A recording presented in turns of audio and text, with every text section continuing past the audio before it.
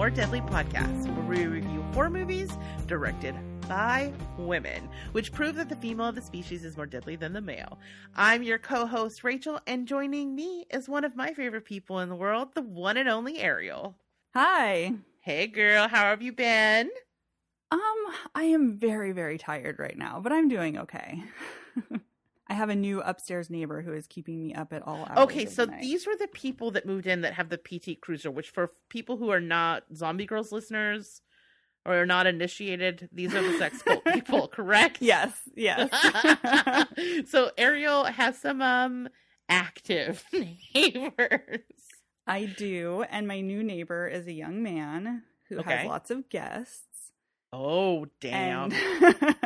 And he also has the loudest surround sound system, and he watches movies at all hours of the night and is constantly cooking and constantly dropping things.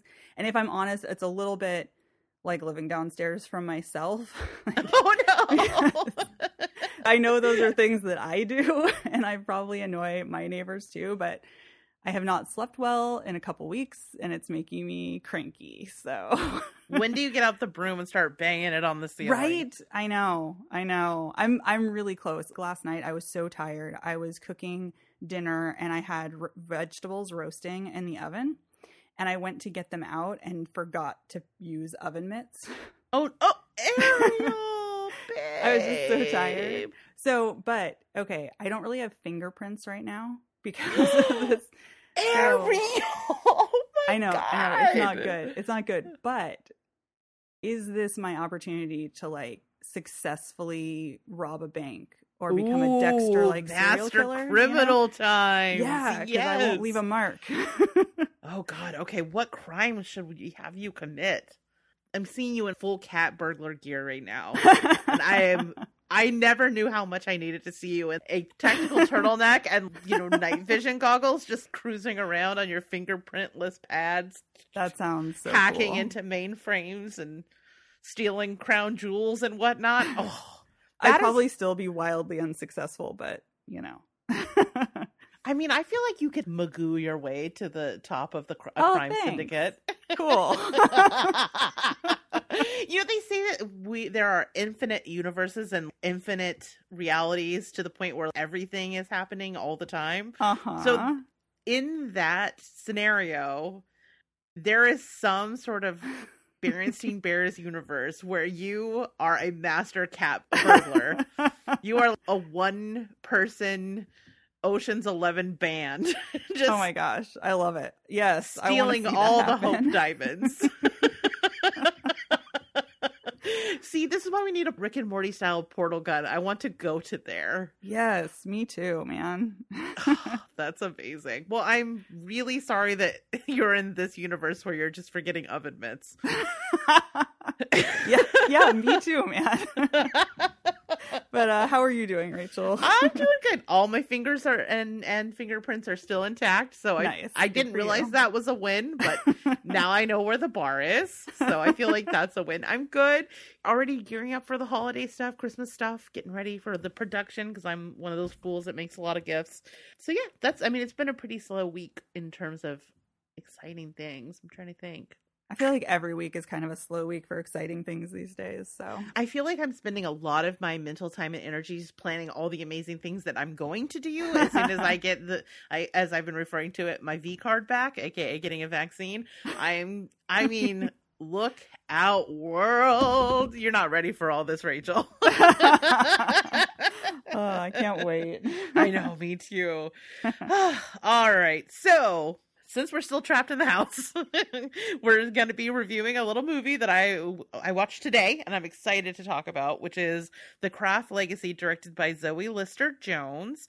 Now, before we get into that, though, can you please let our listeners know what our spoiler policy is? Yep, we're going to spoil everything. All the twists and turns. We're going to talk about the ending. So now's your opportunity to hop out and watch the movie, or just stick with us and listen to us spoil it for you. Yeah, I vote B. Yeah, me too. Awesome. Okay, so tell me a little bit about Zoe Lister-Jones and the production of this here movie. So Zoe Lister-Jones grew up in Brooklyn, New York. While she was in high school, she actually auditioned for the musical theater because it was something she was really interested in, but she never got a role. So instead, she joined a glam rock band made up of other graduates of her high school. Rad. And they did gigs around New York City. Rad. So at the time, one of the reviewers called her Olivia Newton-John on glue. That was their description. That's amazing. And she apparently had a blonde faux hawk mullet situation going on. Rad. So she then went on to the Tisch School of the Arts, and she graduated there with honors, and then went to study at the Royal Academy of Dramatic Arts in London. And after graduating, she burned CDs of herself playing piano ballad renditions of pop and rap songs, which I wish that existed somewhere out there because I kind of want to hear those. Seriously. And then she used that music in making a one-woman show that she performed. Oh, cool. Yeah, and that one-woman show then helped her to score an agent and start getting real acting gigs. So soon after that, she started acting in different TV shows. She was in episodes of 4 different Law and Order shows, which seems to be a reoccurring thing for actors when they're starting out. They just pop through all the Law and Order franchises. Amazing. Yeah. Since then, she's had a reoccurring role on New Girl. She also starred in the shows Dislocated, Whitney, Friends with Better Lives, and then most recently, she starred in all 4 seasons of Life in Pieces. Oh, okay. I never watched that. Did you watch that? I didn't, no. Yeah. I mean, I am sure it's a great show, but I can't do, like, straight drama. Like, I need an angle. I need a little edge. You know what I mean? Yeah, me too. I never watch straight dramas because they just tend to make me feel bad most of the time, and I cry a lot. Like, my life is a straight drama. Yeah, exactly. With a dash of horror and dark comedy from time to time. She also was in movies sporadically. She starred alongside Greta Gerwig in the indie movie Lola Versus, which I guess was really popular and did really well as kind of an indie film. Nice. And then she and her husband have also been frequent collaborators. And in 2009, her husband directed the movie Breaking Upward, which she co-wrote and starred in. And then her feature film debut as a director came with the movie Band-Aid, which she wrote, directed, and starred in, alongside Adam Pally, Brooklyn Decker, Fred Armisen, and a ton of other really famous comedians. I love all those people. I know. It makes me want to see it. Apparently, it's about a husband and wife who can't stop fighting, so they start a band as a last-ditch effort to save their marriage. Oh, I get it. Band-Aid. Yeah. That's pretty clever. That's pretty clever. So with Band-Aid, one of the things that she did as a director was to hire an all-woman crew. Oh, rad. So everything from the cinematographer and the costume designer to the grips and the drivers, everybody was a woman. And she said that when she started working as an actor, it made her realize just how little gender equity there is behind the camera. So that's why she wanted to do this. Yeah. So I was reading this New York Times article about the film Band-Aid, and in it, it said that in 2017, when the movie came out, the number of female crew members hadn't increased since 1998. So I guess in the last couple years, it's gotten a little bit better since then, but it was that situation that made her want to hire all these women. Makes sense. Well, that's rad. Be the change you want to see in the world. Literally. Yeah, that's exactly. Dope. She had witnessed women directors when she was acting be questioned more than their male counterparts, and she saw people be more impatient with women directors, and she didn't want to have to deal with that or be condescended to.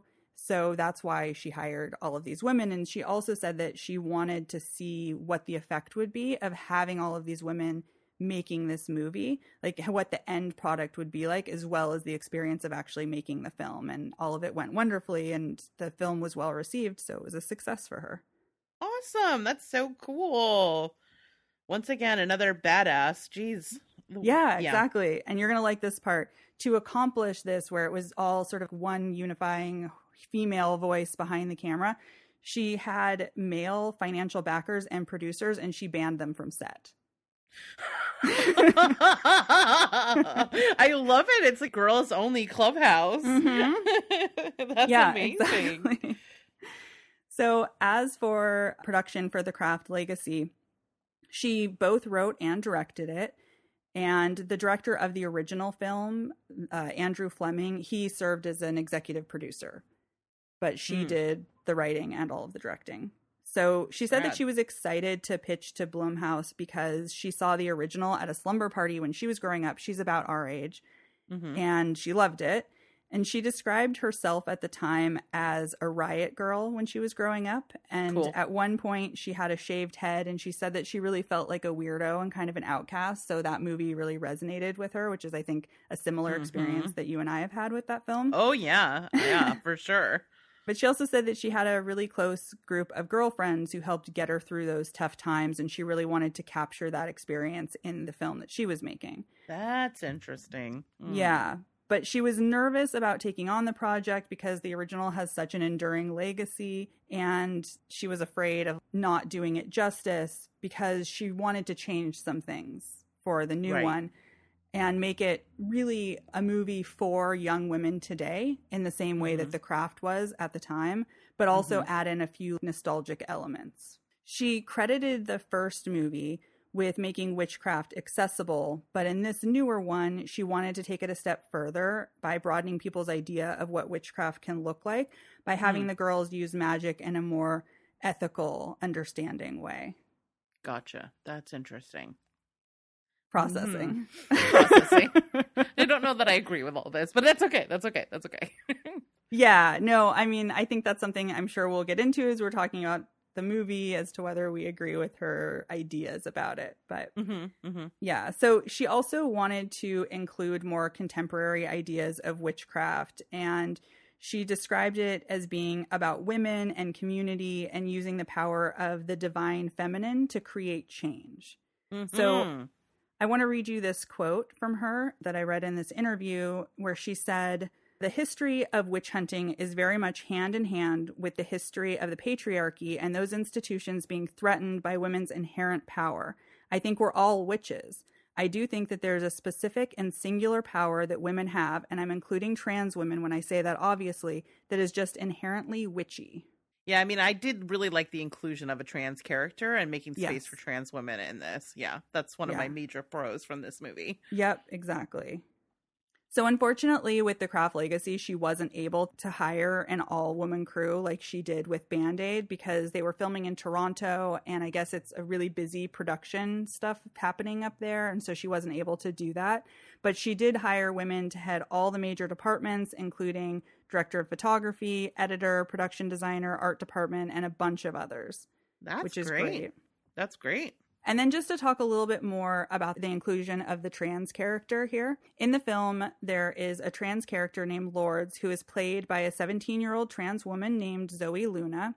And Lister Jones, the director, wanted A Coven of Witches to be more diverse this time so that there would be more inclusivity and even to sort of facilitate conversations around intersectional feminism.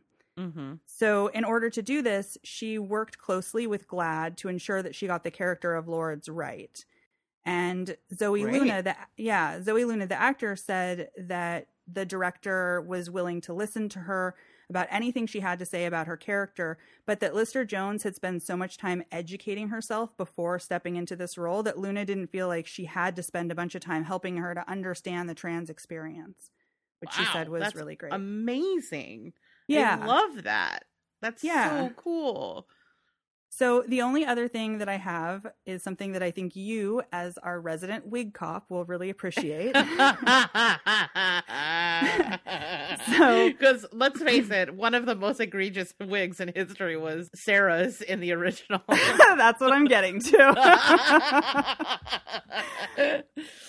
So Zoe Luna said, and I quote, "I tried to watch it when I was like 15, just on a whim, and I couldn't get past the first 15 minutes because I was too bothered by Robin Tunney's wig." Yeah, it's a bad one. I mean, I know it's because she shaved her head for Empire Records, but... Okay, so here's the funny thing is I never noticed that before. Oh my God. I mean, that is multiple felonies. I know. But that's why I need you bad around. Bigotry in the first degree with malice. It's such a bad one. Such a bad one. I wish they had just let her be bald. I kind of felt like the haircut for the main character was almost a nod to that. They gave her short hair because they're like, we are not going to commit this, original sin that was the bad wig. I kind of felt like it was maybe a choice. I don't know. Maybe that's just me putting way too much emphasis on the wig. But the fact that it came up, I feel a little validated by it. I'm not going to lie. I'm not alone. But so I rewatched the original today because I had some extra time and it'd been a couple years since I had seen it. Yes. And I had already done this research, so I knew that it was a wig now, which I didn't know in the past. And I still had a hard time mind. telling. What? I was looking right at her and Are you serious? And I still think if I didn't know, I wouldn't know. I don't know. I just must not have that eye for it. I mean, you can't see the forehead, the hairline? Yeah. I mean, it looks too precise. I get it. But it if I wasn't a just perfect focused... oval way far back on her head.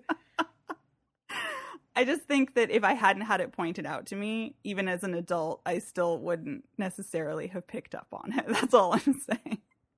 You'll need to give me a crash course in wig stuff so I can get better at this. Sure. We can do that. But I mean, the fact that it is the most unnatural hairline on the planet should have been the tipper. Uh-huh. Yeah. If you look at a human hairline, it's not a perfect egg-like oval. There are shapes in the human hairline that do not exist for her. You're right. I just, maybe I'm like colorblind, but only for hairlines, But no, that's fine. Here's the thing is that's just one more little bit of movie magic that works for you that has been ruined for me. So in some ways, who's really winning here? You know what I mean? I think it's you. I think it's you. You're not pulled out of the movie and fully distracted by it. That means you get to be more immersed in the movie. So that's a win for you. All right, I'll take it as a win then. Okay, good. Awesome. All right. Well, let me tell you a little bit about the synopsis of this movie. All right. That's my job. Yes. Let's see here. All right. As this movie opens, we meet Frankie, Tabby, and Dolores we have been talking about. And they are 3 teen witches doing some magic, but not fully able to. They're limited because they need a 4th to call all the corners, which as longtime craft fans, we all know about the corners. So enter Lily, who is our main character, who is moving to a new town with her mother. They're moving in with their manosphere-loving, soon-to-be stepfather, Adam, played by the one and only Dave Duchovny, in a interesting choice of casting. Yeah. And along with his 2.5 horrible sons, Jacob, Isaiah, and Abe. Did you just say 2.5? Yeah, because one of them is not that bad. The other 2 are horrendous. So 2.5. Abe's all right. He's a good kid. Yeah. He seems like he hasn't been fully corrupted by the manosphere bullshit yet. But the older 2, they're the worst. The next day at school, Lily gets her period, and bleeds through her pants, which is humiliating, and she gets mocked roundly for. But the good news is, through the process, she makes some new friends with our coven of witches, right? So there's one guy in particular that gives her a hard time. His name is Timmy, and he's teasing her and giving her shit the next day. And through all of their powers combined, she's able to send him flying away from her. So the witches all kind of realize, oh my God, we can actually telepathically communicate. And so they all start hanging out and doing all kinds of witchy things together, including hexing Timmy to be more woke. And it works because they're now a full coven, and he ends up becoming their friends, which is kind of interesting. And through that process confesses that he's actually bi and has been hooking up with the oldest brother of her, Isaiah. So over dinner that night, Lily and the family and the stepfamily are all together, and the soon-to-be stepfather, David Duchovny, notices that there are some changes in Timmy, and he's not happy about it. And the next day, coincidentally, he ends up dead. Oops. So the coven all blame themselves. They separate, but twisty twist, that's when Lily needed them the most, because it turns out that Adam isn't just your run-of-the-mill misogynist. He's also a warlock who wants to steal her power. So ultimately, though, it works out because they all end up banding together and they defeat him, and Lily goes off to meet her birth mother, who, twisty twist, is Nancy from the original movie, which unfortunately was a twist that you already know if you watched the original trailer. Yep. They sure did spoil that one. I know. I mean, I get that they were trying to communicate that it was a sequel, but I would have been more fun to have that reveal totally come out of nowhere. But yeah, whatever. It really would have. It also would have been nice if she had gotten to say, like, even a single line. Well, she did, like, what do you want? Well, I guess that's true. Like a one that actually mattered. Yeah. Yeah. Okay, so there's probably some things that we liked and didn't like. I think that's fair to say. Yes? No? Yes. Okay, good. So let's start with the positive. Let's talk about the things that we liked about this movie. Ariel, you go first. Okay, so on the positive, I feel pretty mixed about this movie. So talking about the positive, I think is good. I thought that the lead actor who played Lily was actually really good. Mm-hmm. I thought that all of her scenes were really good, and I liked the chemistry between her and the mother character. I thought that she was a good entry point for the movie because she seems like a really nice girl, and you really like her character a lot throughout. Mm-hmm.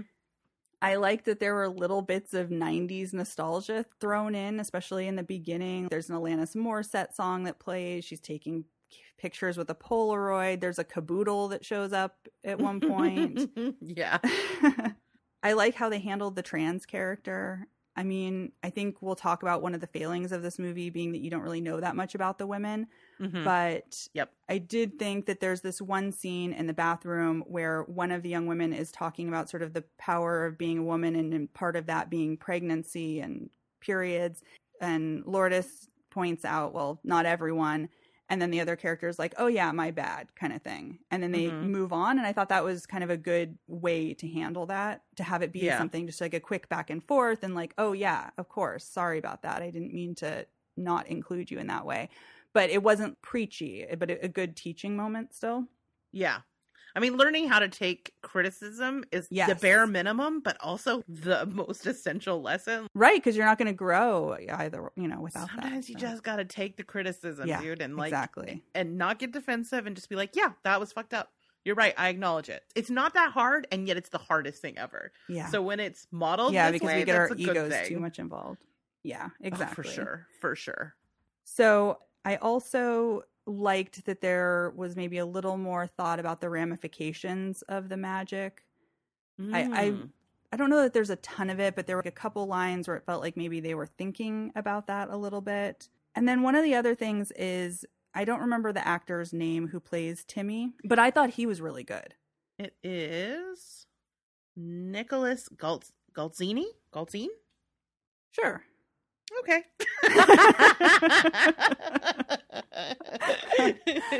So I thought he was really good. I thought that the scene where he kind of opens up to them and talks about having this experience with the stepbrother was really powerful. And I thought he did a good job of being kind of scared to come out with this information, but also that feeling of relief when you shared something with people who are willing to receive it. So I thought that was pretty good too. I also like that he maintained the love interest status. You know what I mean? A lot of times that would have maybe ended it right there. Mm-hmm. He would have had that confession, but I mean, we as an audience would have done exactly the thing that he's talking about, is slotting him into gay. No, it's more complicated than that. And so that without skipping a beat, he maintained an object of desire and a romantic interest for the lead, I thought was really great. Yeah, I completely agree. Yeah, because it's almost directly after that they have their kiss. Right. So. And I mean, the thing that he's talking about is there's no space for me. You can be gay, but you can't be what I am. And so for the movie to not only state it, but reaffirm it, I thought was pretty great. Yeah, I completely agree. Unfortunately, that's about all I have for pros. Okay. Well, I have some more pros than that. Okay.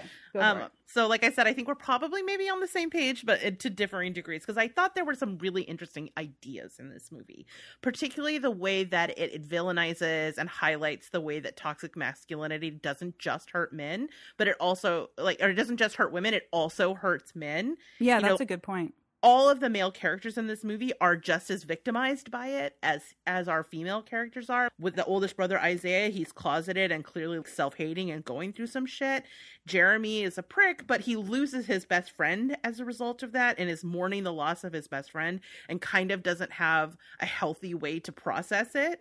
And also he's been turned into a misogynist asshole, which, trust me, is not a good look. And then the youngest brother, Abe, lives in total fear of his father, who's so obsessed with power. And of course, obviously, Timmy, someone who, is terrified to be his true self because that space does not exist for him in this world. And then he's literally murdered for being feminized. Yeah. When he's not being a huge raging asshole anymore. And I think kind of exploring the way that toxic masculinity, it is this double-edged sword that everybody is harmed by it, is a pretty interesting idea and something I wasn't necessarily expecting in this. It's easy to be like misogyny and patriarchy are evil. Yeah, sure, of course they are. But it's not nuanced. And I think this one takes this to another level where it kind of explores those ideas in a fresh and more topical, more current kind of way. So I did really like that.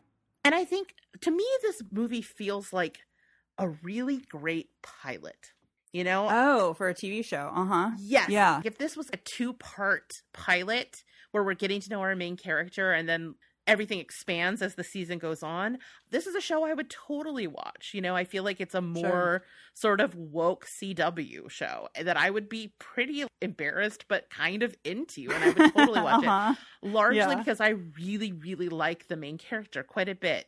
She's very sweet, very charming, surprisingly winning, because normally that is not a character that I'm drawn to, but I think that Kaylee Spaney, I think is how you say her name, does a really great job. And I would love to watch her over a series embrace her power a bit more. That would be a journey that I would definitely sign on to watch. And I feel like the world that the movie creates has a lot of potential that could be explored over a longer format. And so the things that don't work for this movie are largely things that would be resolved if you had some time and space to explore them. Right. And I think that the pacing of the movie was pretty solid. I never was bored. There were times where I maybe rolled my eyes a little bit or got a little frustrated with things here and there, but it never dragged. It never had any lulls. So I thought that the pacing was good. I think the movie looks really beautiful. The first movie was Witchcraft by way of Hot Topic, and this movie is kind of like Witchcraft by way of ModCloth's Halloween collection, which is an interesting way to update it, because that's where the weirdos are now, kind of quirky with a little bit of dark edge. That's ModCloth Halloween collection all over it, right?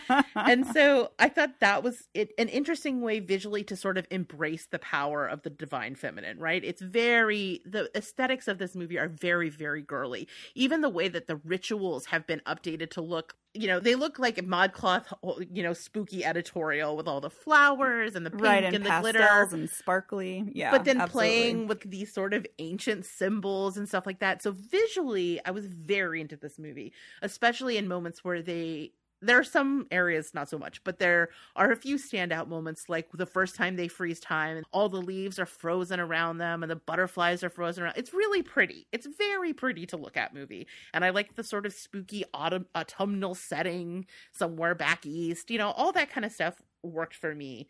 And I liked, the subtle ways that they kind of expressed their different connections to the elements with the colors that they wore, or the fact that Lily, who was the water element corner, always wore pearls, was just little subtle touches that spoke to their elements, which I thought were pretty.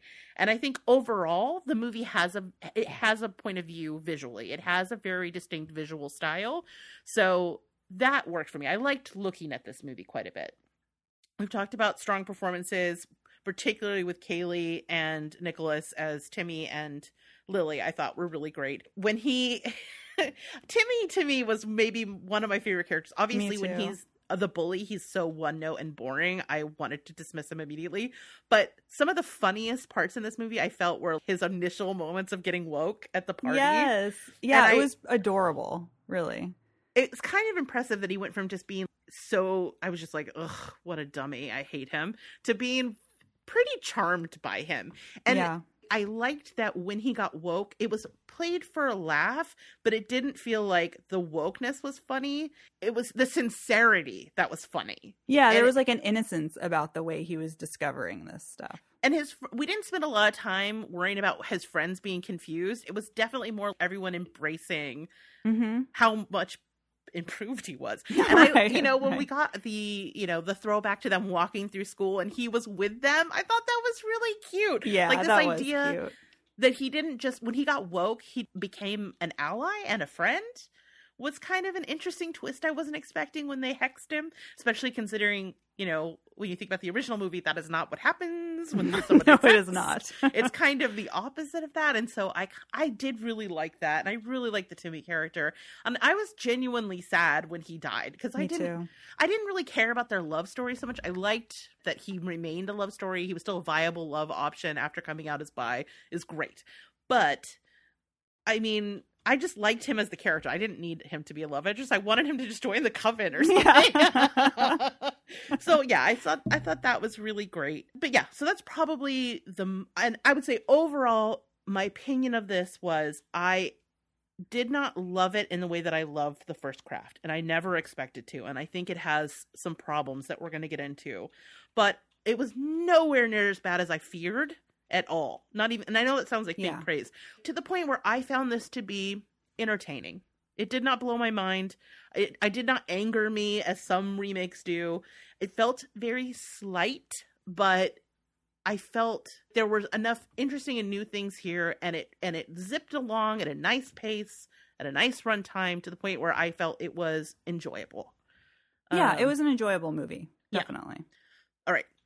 That being said, I am guessing you as well have some issues with this movie. So let's get into maybe some of the things that didn't work for us.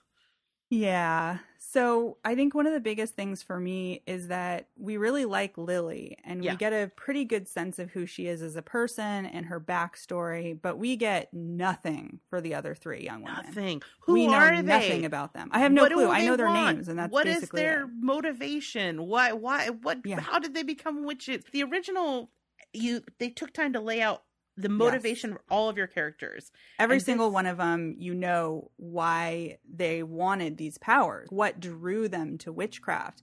You've got, the one who has an alcoholic mother, an abusive stepfather, and the one who's been ostracized because she has scars all over her body. And Bonnie has been dealing with racism at school. And then Sarah, his mother died and has had a mental health crisis. And you understand each and every one of them, who they are as people, what their motivation is. And there was just nothing here. Nothing. I mean, they're so flat. You just don't know anything about them. And it's clearly, I think, a script problem because the actors all seemed pretty solid.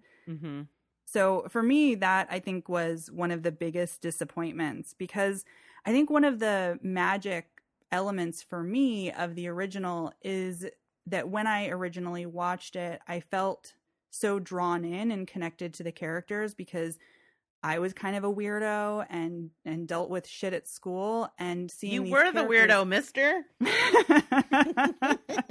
You knew we were not going to make it through the episode without one of us saying that, right? There was no way.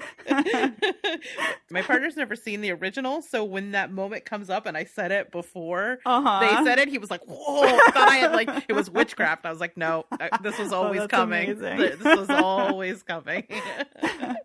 Yeah, so it's like I really identified with those girls, and you understood their struggle and why they were drawn to the witchcraft and how it could even go too far, All of that made sense in that movie. And there's also something to the idea that there's this rebellious outsider spirit, and I think that is lacking in this movie. But mostly just the fact that you don't know anything about this, and the movie is centered on these four women. Why don't we know who they are? Yeah. I mean, that just seems like a huge oversight to me. Yeah. That wasn't included. I agree. I kept saying, who are these people?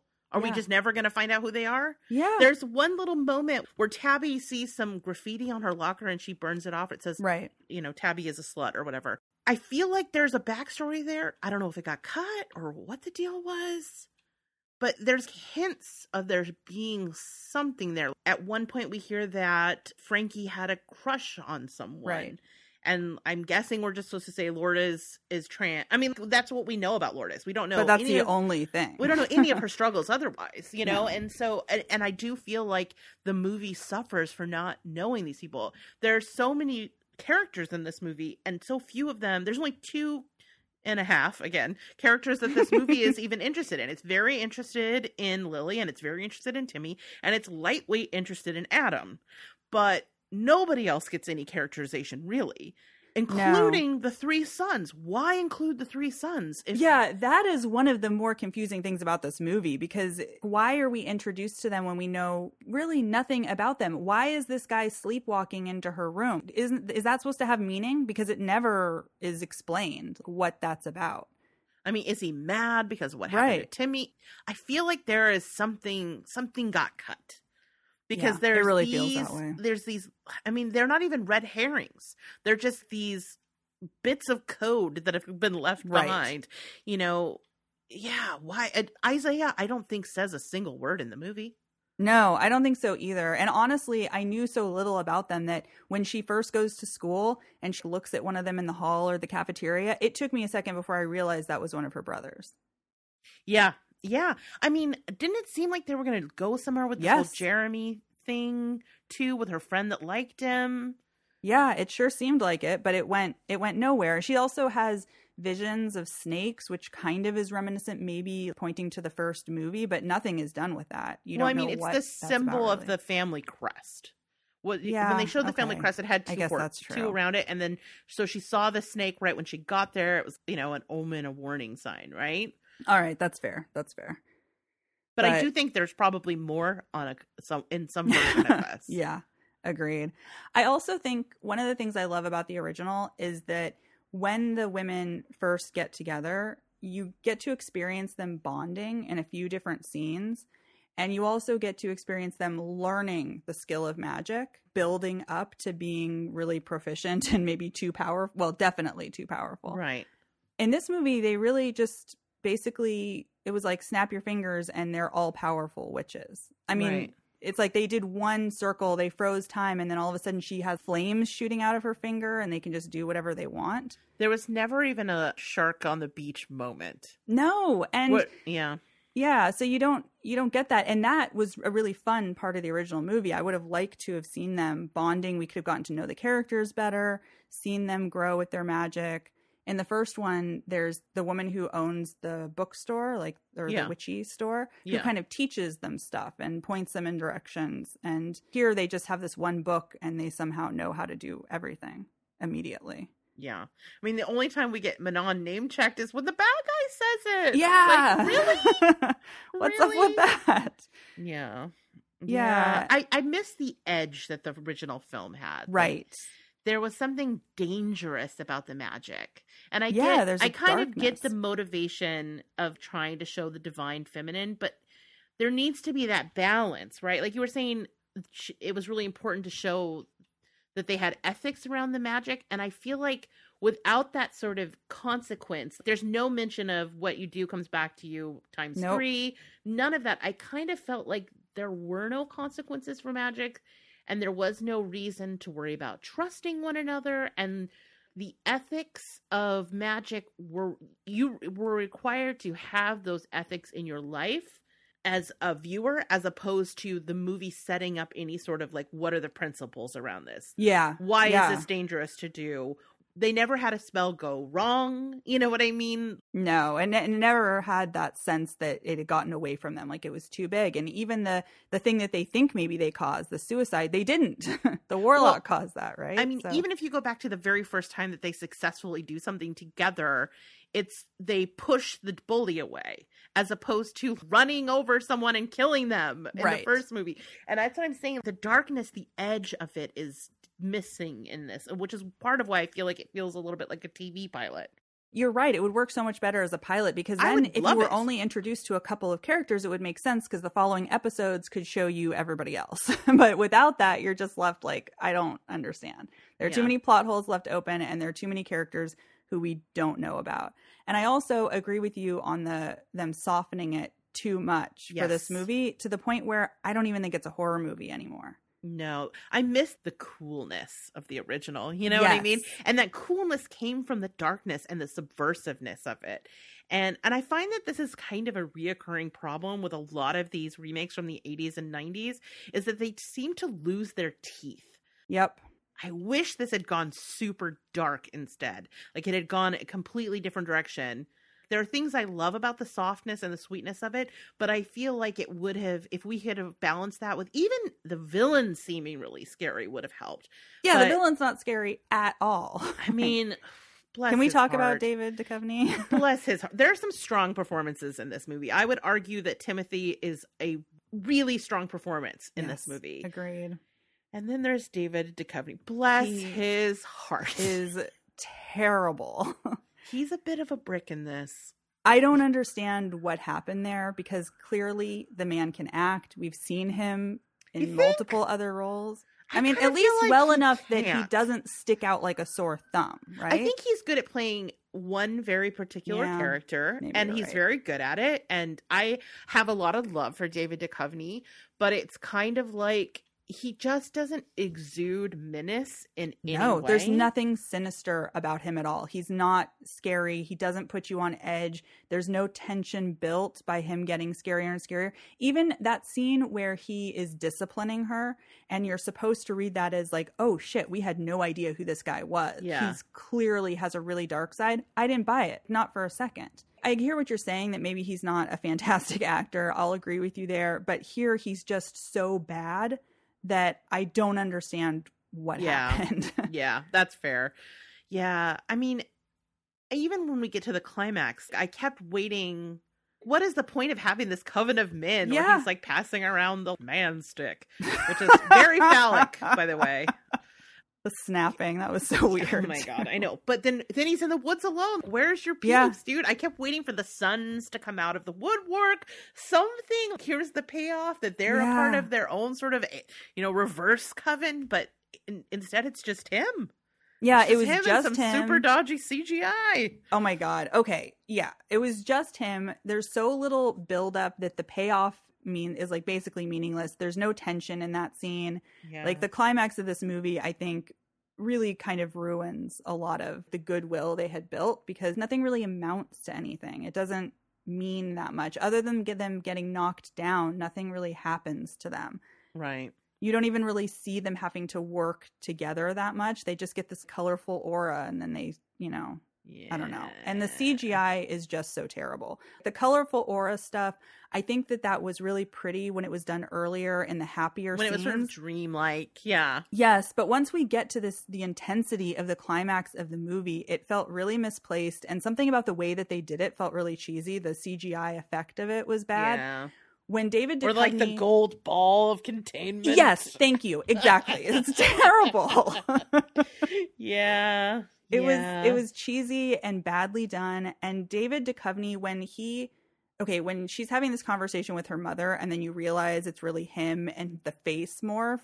What was that? That was so bad too. It looked terrible. Yeah. And they put some money into this movie, unlike Black Christmas, which had a very small budget. I don't get what happened. That's interesting. I don't know if it was a post-production problem because of COVID, if they were trying to rush things. Oh, maybe. Or what happened, because it feels to me like they spent almost nothing on that CGI. It's a shame. It's because there's good stuff here. There is. I don't want to totally shit on this movie, because there is a sweetness, and you can sense that the filmmaker actually really cared about this property here. Definitely. It doesn't feel like a heartless cash grab at all, and I think they explore interesting ideas. There are just some serious problems as well, and I think a lot of it has to do with it's just characterization. It would have enriched the film to actually care about all the people in this movie, or understand who they were, and to find somebody who could actually really bring the scary at the end. Yes. And I think even with the bad CGI, if you had done those two things, I think you would have kind of been like, oh, the CGI. But yeah, sure. But you can overlook that when everything else is really great and you're invested. Right. But that the problem is it's the combination of all those things really become so apparent in the finale. All the problems combine in the finale. Yeah. You know, and that's a shame, because that's the thing you're left with essentially with the movie, is that it's easy to forget some of the really interesting things that happened before that.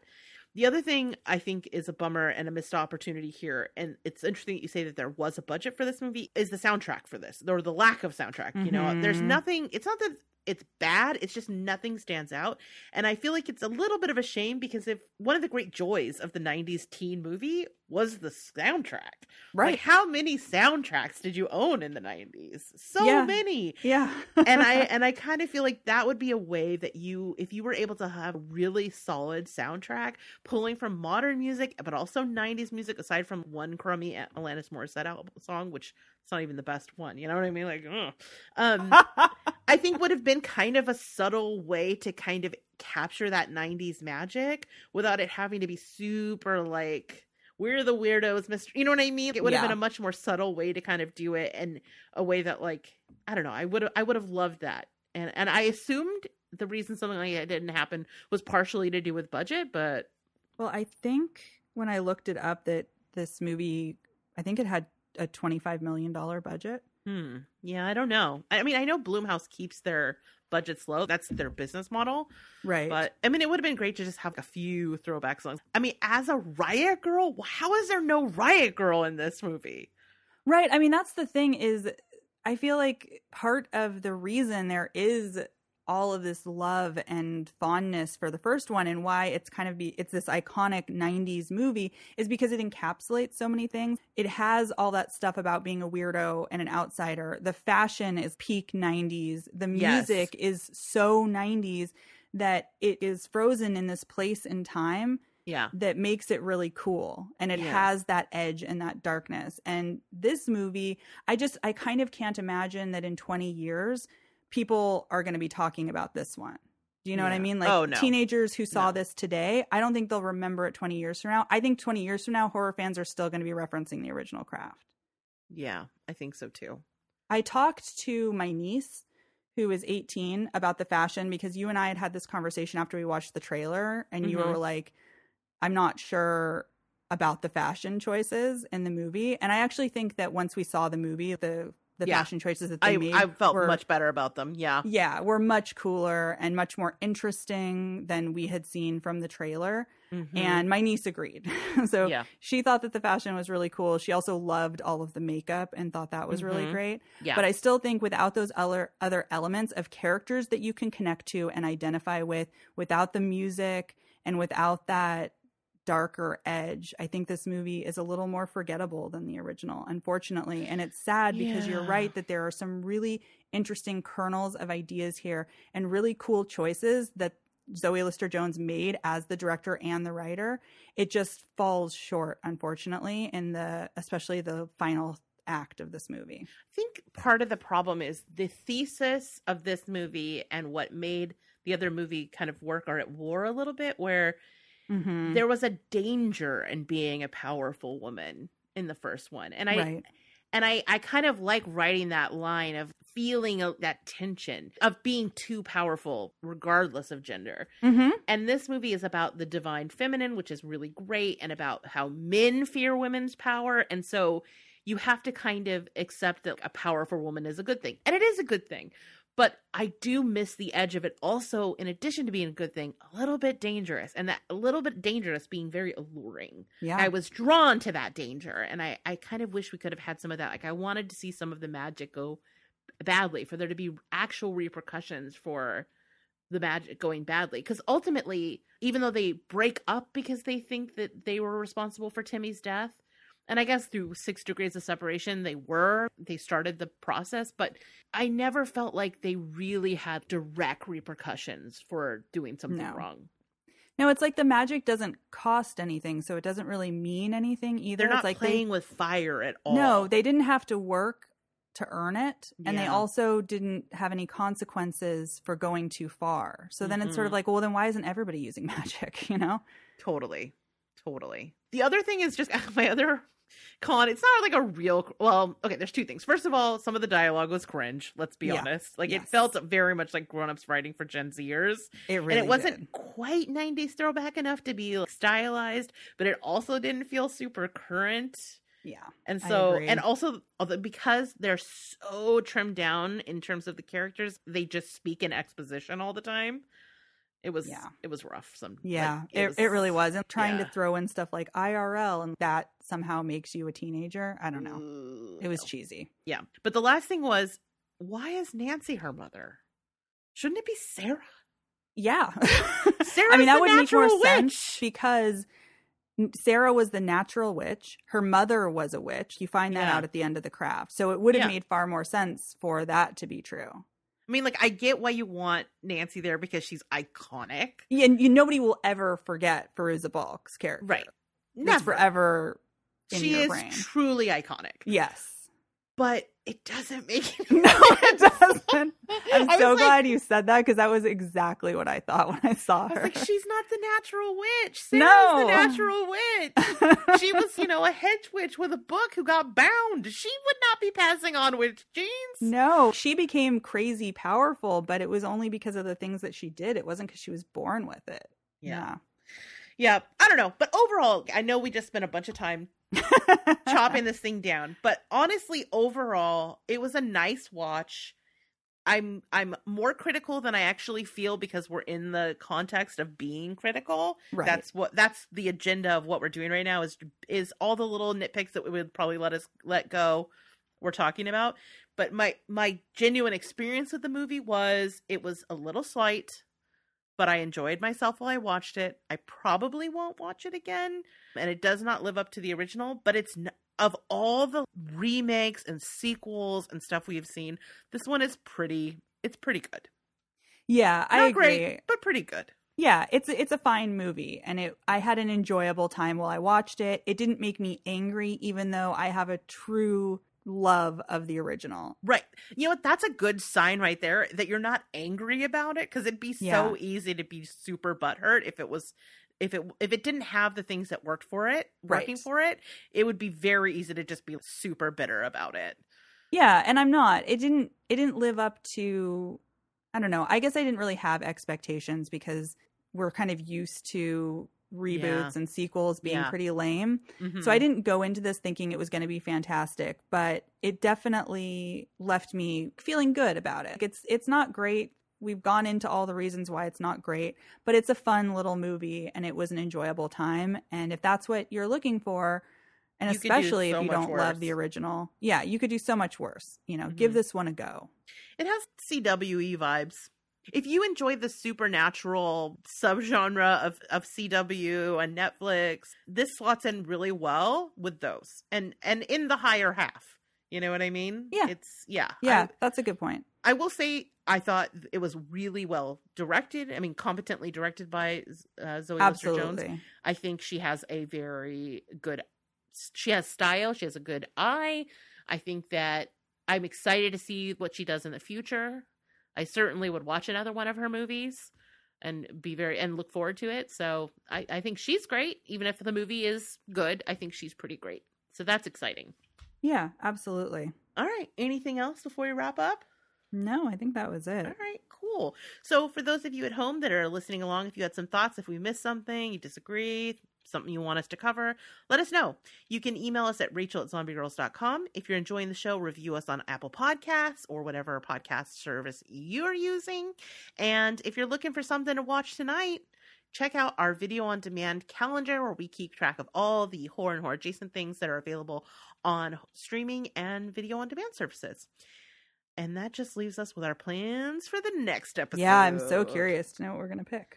Girl, you know what time of year it is, don't you? It's Christmas. Oh, good. Okay, cool. That's right.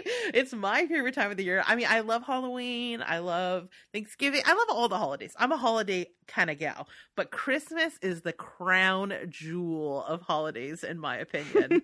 I mean, it's neck and neck with Halloween, but Christmas just edges it out because presents. So I, of course, want to celebrate it every single way I can, including on the podcast. So we are going to get festive AF on the next episode. So we're going to be reviewing the Black Christmas remake, another back-to-back remakes here from Blumhouse. Black Christmas from 2019, directed by Sophia Takal. I don't know, have we seen anything from her? I think she did something in that XX anthology. Yeah, I believe she did. I guess we'll find out next week when I have to do all the research. All right, here's the synopsis. Hawthorne College is quieting down for the holidays as students travel home to spend time with their families. But as Riley and her sorority sisters prepare to deck the halls with seasonal parties, a mysterious cloaked figure starts to leave a bloody trail throughout the campus. Refusing to become hapless victims, Riley and her friends decide to band together and fight back against the psychotic Christmas killer. That sounds good. Yeah. So I have a confession. Okay. Well, we all know I have many shame holes in my watch movies. Have you never seen the original? I've never seen the original. Oh my God, Rachel, you need to correct that. It's going great. To. That's the other thing so between now and then, I'm going to have watched 2 Black Christmases. Okay, I think there's awesome. actually 3 of them. There is. I think there was one made 10 years ago. Or do I need to watch that one too? Or I actually never watched that one, so I don't know. All right, cool. Well, so I'm going to correct it and watch the original Black Christmas, and then I'm going to watch this one as well. So everybody else should do the same. Yeah, if you haven't already. So. Awesome. I'm looking forward to hearing your thoughts on it. Now, you've seen this one before. I have. Yeah, I watched it last year. Okay. I'm not going to say. All right. Well, in that case, you want to take us out? Yeah. Thanks for listening to another episode of the More Deadly Podcast. And we'll be here next time with some Christmassy goodness. So... Yeah. All right. Bye, everybody. Bye, everybody.